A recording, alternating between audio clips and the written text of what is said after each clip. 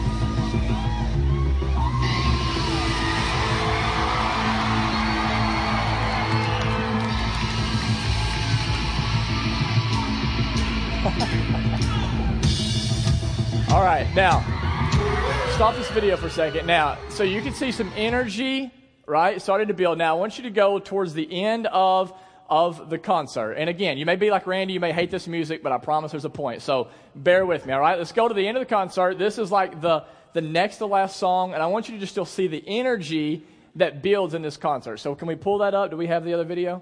All right, go.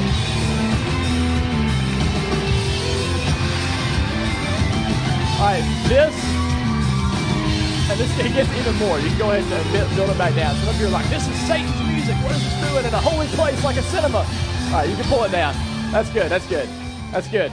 All right, now notice, and you can pull it off the screen because it's going to be distracting. It gets even more wild. Notice something going on right here. All right? Whether you like this band or not, this is worship, right? These are people raising their hands, singing. I mean, they're going crazy. I literally look at one time, and there's like a girl beside me crying with her head bowed. It's like, right, I mean, like, okay. And here's the thing.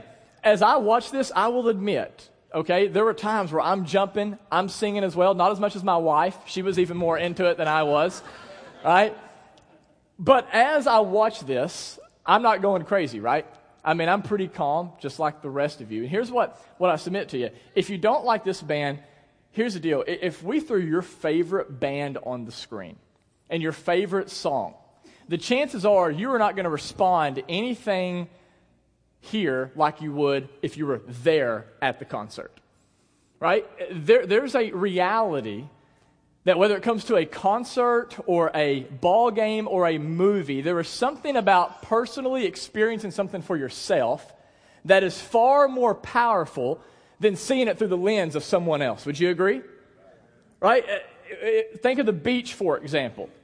You can hear about the beach, right? It's one thing to hear about the beach, to see pictures of the beach, but isn't it a totally different thing to dig your toes into the sand of a beach?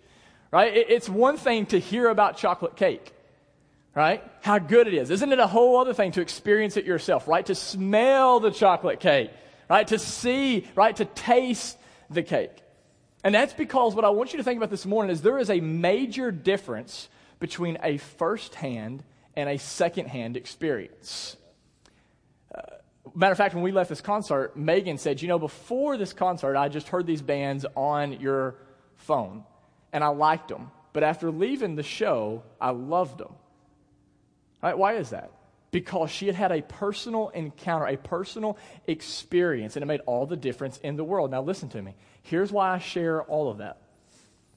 One of my biggest fears as a pastor is there are some of you here this morning who have just had a secondhand experience of God. There are some of you here this morning who you grew up in a Christian home with Christian parents. You have friends who are Christians. Maybe you come here each week. Maybe you've heard hundreds of sermons, but you have never yourself had a personal encounter with the God of the universe. And what you need to know this morning is there is a major difference between knowing about God and knowing Him personally. One leads to salvation and satisfaction that we're all longing for. The other leads to dullness and eventually destruction. One of them leads to a joy-filled relationship, and the other leads to a joyless religion. And so I think this morning, one of the most important questions that all of us need to ponder is this, is have I personally encountered the God of the universe? Have I really been swept up into His presence? Or is it possible that I have never really had a personal experience with Him? And in order to answer that question, we're going to look in Isaiah chapter 6. And one of the first things I want to point out to you is right here in verse 3, there's these crazy angels. They're like the highest angels in heaven. They're swarming the throne. They're called these seraphims, and they are crying out in verse 3, "Holy, holy, holy is the Lord of hosts. The whole earth is full of His glory." Now the question is, what does the word glory really mean? Some of you have been in church your entire life, and you've probably heard the preacher, when he gets all fired up and he's got his little hanky and he's wiping his face, he'll be like, "Glory!" Right? And you'll be like, "Yeah." Like, I don't know what that means, but yeah. Right? So what does glory really mean? Well, in the Hebrew, it literally means weight. So when you talk about the glory of God, what you're talking about is the weightiness of God. If I could put it, the Hebrew word into an English word that would make sense for us, to talk about the glory of God is to talk about the essence of God. All right, when you think about the glory of God, think about the inner reality of God. Think about His attributes. Think about what makes God, God. When you think about the glory of God, it's His beauty, it's His love, it's His power, it's His majesty, it's His holiness, it's His wisdom, and all of His eternal attributes wrapped up into one. That is the glory of God. And in this passage we read here, Isaiah gets a glimpse of God's glory. He gets a glimpse of God's weightiness. And notice in here, look for yourself, Isaiah is not unimpressed. Isaiah is anything but bored with what he sees. Because what he sees for himself, he gets a vision of a God who is bigger and better than anything else in all of creation. And what is his response? What does he say? "Woe is me." Isaiah sees the glory of God. He gets a picture of God's weightiness, and the weightiness of God moves Isaiah in a way that he has never been moved before. Right? Think of this when you think about the glory of God. If I was to drop a large stone in a body of water, what would happen? Absolutely. It would create ripples. It would create a quake. It would move the water around it, right? Because a rock is heavier than water. When you drop a rock into a water, it rearranges everything that it touches. And you see, the same is true when you encounter God. When you encounter His glory, when you encounter His weightiness, when God drops into your life, He rearranges it. He changes your life. And He doesn't just change your Sunday morning, like He changes everything about you. That's exactly what we see happen right here with Isaiah.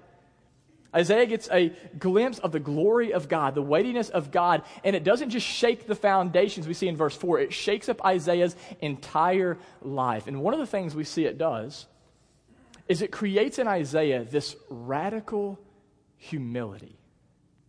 Do you see it in here? He sees the glory of God. He sees His holiness. He sees His purity. He sees His perfection. And Isaiah does not see God and then just say, "You know what, I'm actually a pretty good dude. I'm actually better than I thought I was. God, actually, I bet you're glad that I'm here, right? Like, I bet you're glad to have me on your team, aren't you? Is that Isaiah's response? No, what does he say? He says, woe is me. This is a prophet's way of literally pronouncing a curse on himself. You understand what Isaiah is saying? He is saying here, I deserve to die. He sees God's holiness in light of his sinfulness, and he says, I deserve punishment. I deserve the very wrath of God. He says in verse 5, woe is me, for I am lost. You hear that language? This is a prophet. I am lost. I am a man of unclean lips. Now listen, I know we live in a culture where we're all about boosting everyone's self-esteem. Right? That's why we tell little Johnny, Johnny, you can do whatever you put your mind to. No, you can't, Johnny. Johnny cannot do whatever he puts his mind to. I promise you. And if you think that I'm lying, tell little Johnny whenever he's a senior in high school, when he's 5'10", 150 pounds, that he can be a defensive lineman in the NFL if he wants to. Not going to happen. I know, though, that's what we're all about, right? That's why we give every single kid a trophy, even if they never win a game. I don't know, why are we doing this, people? It's not the way life works. But we just don't want people to feel bad. We want people to feel good about themselves, right? But listen, here's the truth, guys. When you see God as he really is, he crushes your self-esteem. He does. And I want you to think about this, guys. That's the way it has to be. If God really is who he says he is, how in the world can we walk into his presence and feel better about ourselves? Think about it like this. Whenever I lived in Louisville, I met a guy there named Caleb Potter who went on to be my roommate. And Caleb and I had a lot in common. Had a tennis background, and we both played ping pong. And you see, when I was a college pastor, I used to wax our college students in ping pong, so I felt like I was pretty good. And Caleb talked a lot of trash about how good he was at ping pong, and so I was like, hey, dude, let's just settle it on the table. And so I knew I was in trouble whenever we went to the rec center, and I go to rent my paddle where it's like falling apart, and I look over at Caleb, and he's pulling out like this $200 paddle out of his sleeve. And I'm like, like, this is not going to be good. And within a matter of seconds, I realized, like, I did not even belong in the same realm as this guy. Right? I mean, I went from feeling really like I'm a great ping pong player to within a matter of seconds feeling like I'm a really bad ping pong player. Right? Because compared to him, I was. Compared to other college students, I was great. Compared to him, I was awful. And maybe you've never played ping pong, but I bet you've experienced the same thing. What about when it comes to beauty? Right? Like, you are all beautiful people. But have there not been times where you've been around other ladies, maybe other women, that you're like, when you look at their body, their hair, their face, you're like, I'm actually pretty ugly compared to this woman. Right? Other times, dudes, like maybe you feel strong, you feel fast, you feel athletic. Maybe you were a big fish in a small pond, but then you went to an all-star team or you went to a college level and you looked and said, I'm actually not as great as maybe I thought I was. This is the way Andy Runyon and Murray Watts felt last year in the MC Olympics. For those of you that were here.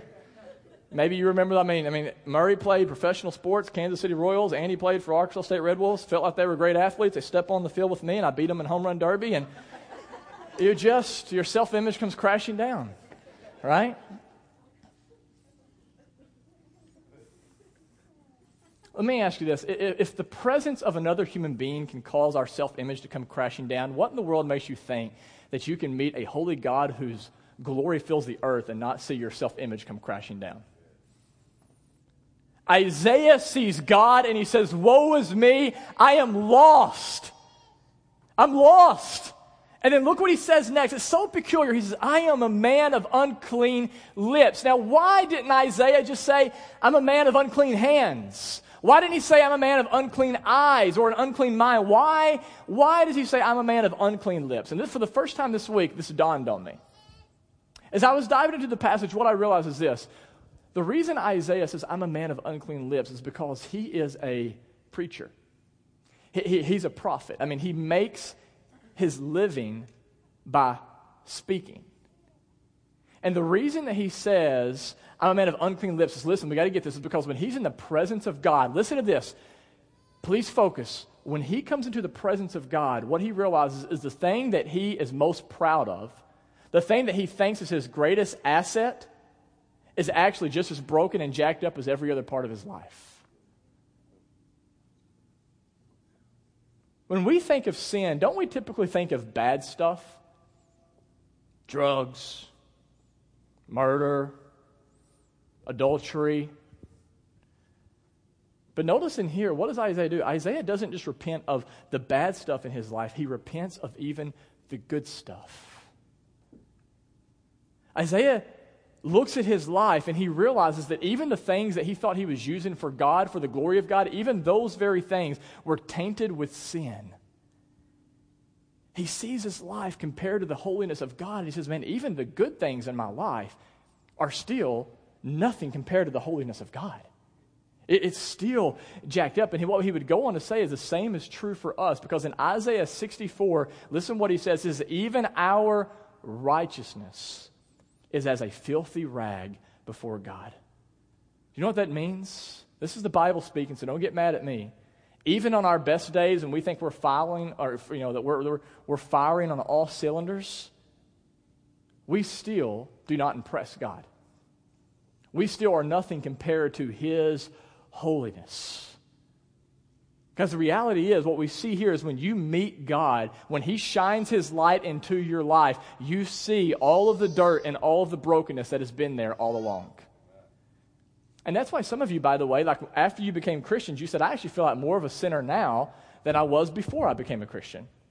It's not that you're more of a sinner now, it's just now you're aware of how sinful you really are in light of God's holiness. When you meet God, it creates a radical humility. You go from looking down at others and saying, they're the problem with society, to saying, I'm also the problem with society. You go from thinking about everyone else's sin all the time to realizing I also am very, very sinful myself. When you meet God, listen guys, it crushes any sense of self-entitlement or pride that is remaining in your life. It absolutely crushes it. I mean, the weightiness of God absolutely crushes it. And so here's what that means this morning. If you've never come to a place in your life where you said, I don't deserve to live, because of my sinfulness, I deserve the wrath of God, I deserve hell, you've never met God. You haven't. Not the God of the Bible. The reality is, guys, nobody in the Bible walks away from God with a swagger. Nobody. Everybody that meets God realizes their life is a mess, that they are broken. And for some of you this morning, you might hear that and say, man, that's super depressing. Like you might hear that and be so discouraged by that. But listen, what we see in the Bible is only whenever you see your sinfulness in light of God's holiness can you experience God's graciousness, which in return will free you to experience an unshakable joy that you can find nowhere else. If you look again in Isaiah 6, Isaiah meets God. He crashes before God, and then he confesses his sin to God. In verse 5 and 7, look, let's read it again. He says, after he sees God, he gets the vision of him, woe is me, for I am lost. I am a man of unclean lips, and I dwell in the midst of a people of unclean lips, for my eyes have seen the King, the Lord of hosts. And then one of the seraphim flew to me, having in his hand a burning coal that he had taken with tongs from the altar. And he touched my mouth, and he said, behold, this has touched your lips, your guilt is taken away, and your sin is atoned for. You see what happens right here? Isaiah is absolutely wrecked by God's glory. He sees his sinfulness in light of God's holiness, and it tears him down. But listen, what happens? As soon as he confesses his sin, what is the response? God explodes into his life. This seraphim, this crazy angel, flies towards him with the fire of God in his hand. You got to picture this, because Isaiah, he's used to thinking fire, wrath of God. Right in the Old Testament, the fire always represents God's wrath. He remembers Numbers 11, where God says anybody who goes into the holy presence of God and they themselves are unholy, they will be consumed with fire. And so here is Isaiah. He confesses his sin. He sees this fire coming towards him, and he probably thinks, okay, I'm a goner, like my life is about to end. But what happens? The burning coal is touched to Isaiah's lips, and immediately his sins are atoned for. It says in verse 7, We see it right here, right? Rather than God crushing Isaiah, he cleanses him. It says, your guilt, Isaiah, is taken away and your sin is atoned for. Amazing. And I want you to look at the impact this had on Isaiah's life in verse 8. It says, then I heard the voice of the Lord saying, whom shall I send? Who will go for us? And I said, here am I, send me. 1 second after being in the presence of God, Isaiah feels like he doesn't even deserve to live. And then the very next second after confession, he is confirmed more than he ever has been in his entire life. God looks at Isaiah and he says, yes, Isaiah, you are a sinner. Yes, you are very small compared to me. But here's the deal, Isaiah. I'm running a business. I'm actually saving the world, and I'm going to invite you to be a part of that now. Do you want to be a part? And I love what does Isaiah say here. Isaiah doesn't say, well, can you give me some more details on that? No, he says, absolutely. I'm in. I don't need the details. I don't need any instructions. I will do whatever you ask me to do. I will go wherever you call me to go as long as you are there with me. And why does Isaiah do that? Because listen carefully, guys. When you encounter the presence of God, when you see him as he really is, it doesn't just create a radical humility, but it creates a ravenous hunger to know God, to know more about God, and to make him known to the world around you. That's what we see happen right here. Isaiah sees God. He sees that he's better than anything else in all of the world. And he says, I'm willing to give up everything for the sake of being where you are. Has this happened in your life? This happened for me when I was 20 years old. You guys have heard my story over and over again. I've grown up in a pastor's home. But it wasn't until I was 20 years old that I met the true and living God. And what's crazy is I literally went from never reading a book in my entire life to actually wanting to dive into Scripture, to want to read, to know more about God. I actually went from worshiping a girl, literally worshiping a girl and feeling like I cannot live without her, to saying, you know what, I don't need her or anybody else as long as I have God. He is all that I need. Has this happened to you? Have you met a God who is so amazing that you are willing to give up everything for, that you would say, yes, he is better than sex. He is better than my kids. He is better than food. He is better than vacations. He is better than drugs. He is better than entertainment. He is better than my comfort. Have you met this God? Isaiah sees God and he realizes there is nothing better on the planet than him. And he says, you know what, God, I don't care what happens from here. I really don't care what happens from here. Wherever you want to send me, whatever you want me to do, I will go and I will do it. No questions asked. And what's amazing is that actually if you read verse 9 and following in this chapter, you see where Isaiah is sent out by God to perform a mission that God says is going to be completely unsuccessful in the eyes of the world. He says, Isaiah, you're going to go and you're going to preach, and by the way, everybody else, while you're preaching, they're not going to listen. You're not going to get a pat on the back. In fact, all your little ministry buddies probably won't even think you have a very successful ministry. And what does Isaiah say? I don't care. If that's what you want me to do, I will absolutely do it. I'll do it. Have you encountered this God? Have you encountered this God? I know I'm in front of a crowd, but I'm in front of a crowd of individuals. Please stop thinking about your daughter or your son or your spouse. Have you encountered God?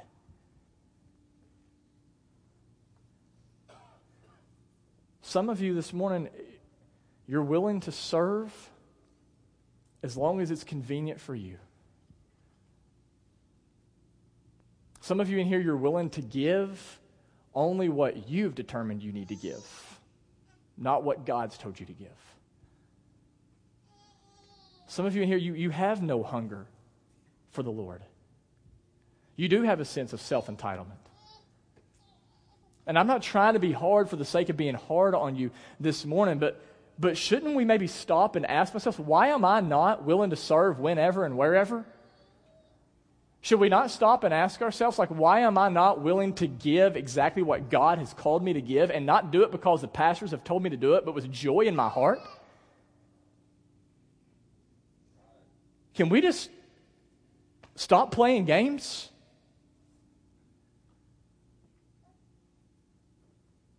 Should we not just stop and ask ourselves, really, what am I doing here?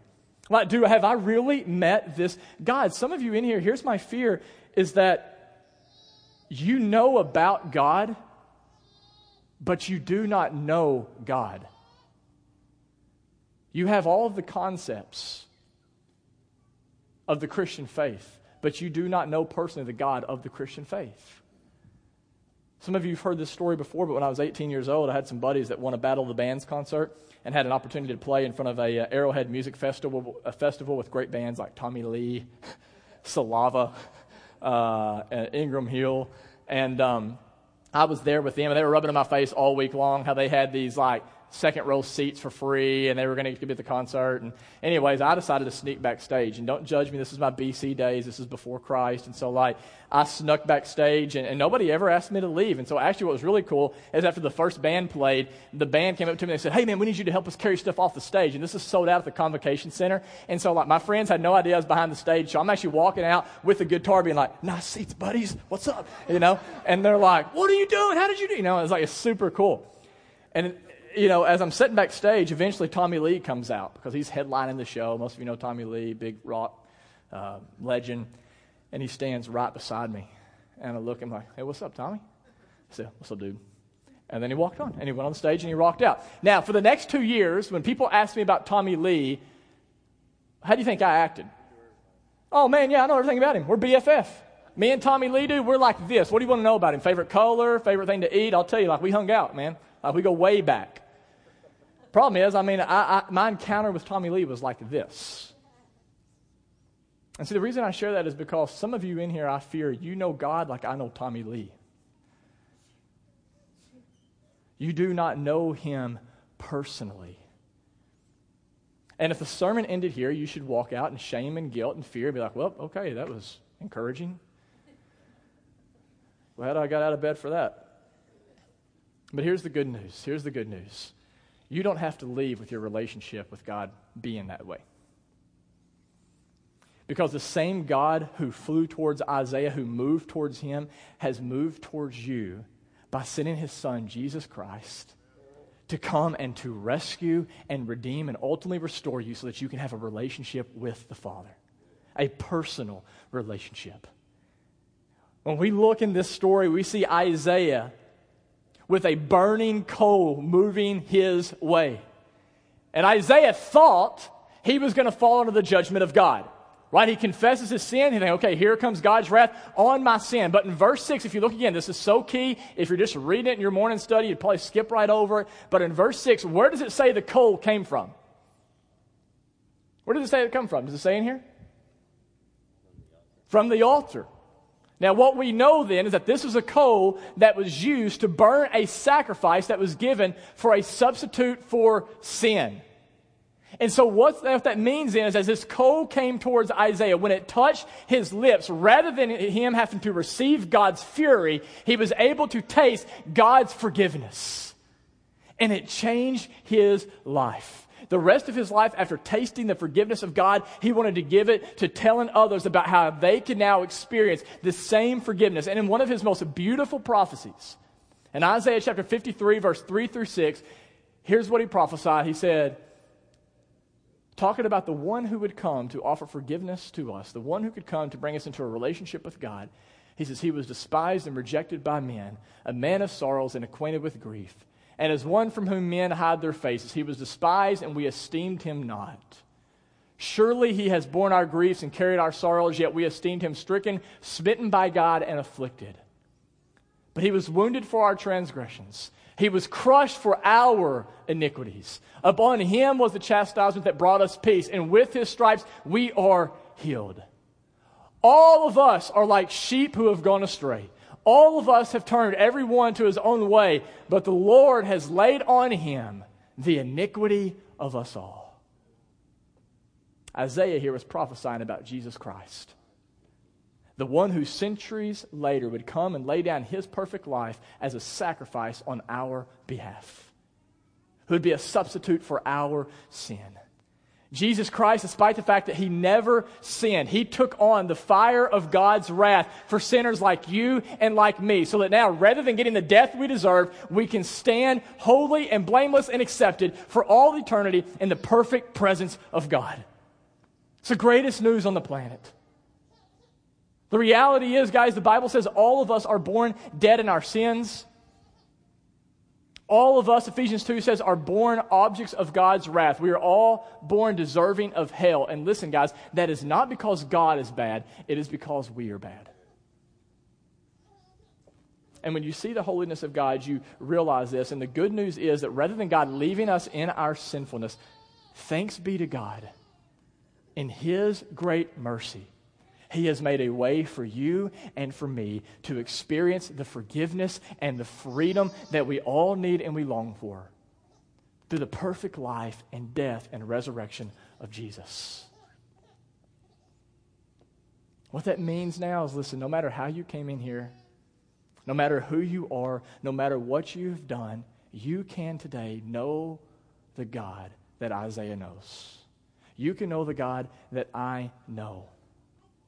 Some of you in here, I know you were like me, growing up in a church. You see people raising their hands. You hear a preacher talk and proclaim the gospel passionately. You hear people talk about diving into the Word and praying. You start to even wonder yourself, is this fake? Are these people deceived? Is this just a show? Because I don't feel any of that. I've never experienced that myself. Maybe that's where you are this morning, but guys, listen, I'm telling you, it does not have to stay that way. I pray that today, if that is you, if you just know about God, but you do not know him personally, that changes.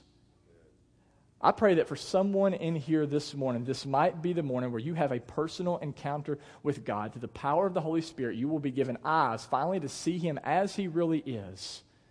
That yes, you will see you are a sinner deserving of hell, but praise be to God through Jesus. Now, when you confess that sin to him, you can be forgiven, you can be freed from it, and you can experience the love of Christ poured out for you for all eternity. I want to ask that you stand with me this morning. We're going to pray together. Our band's going to come forward and lead us in another song. I'm going to ask, though, before you start shuffling around and thinking about where you're going to go eat and all that good stuff, I'm going to ask that you just bow your heads. And let's take a time to reflect on these words.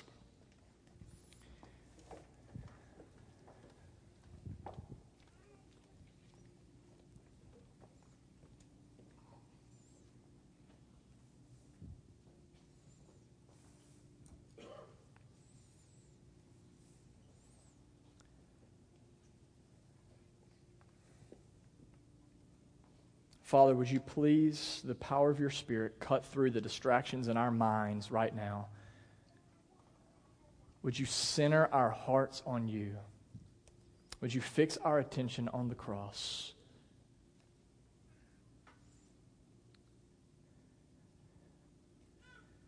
Father, I pray for each person who is here today. If there is someone who is religious, they probably do a whole lot of good stuff. And they are deceived by their works. They work for you, but they do not worship you. They work for you, but they do not walk with you. I pray that through the power of your Spirit, that you will show them who you really are. That you will awaken in them a desire to not just do stuff for you, but to know you personally. To see that you really are who you say you are.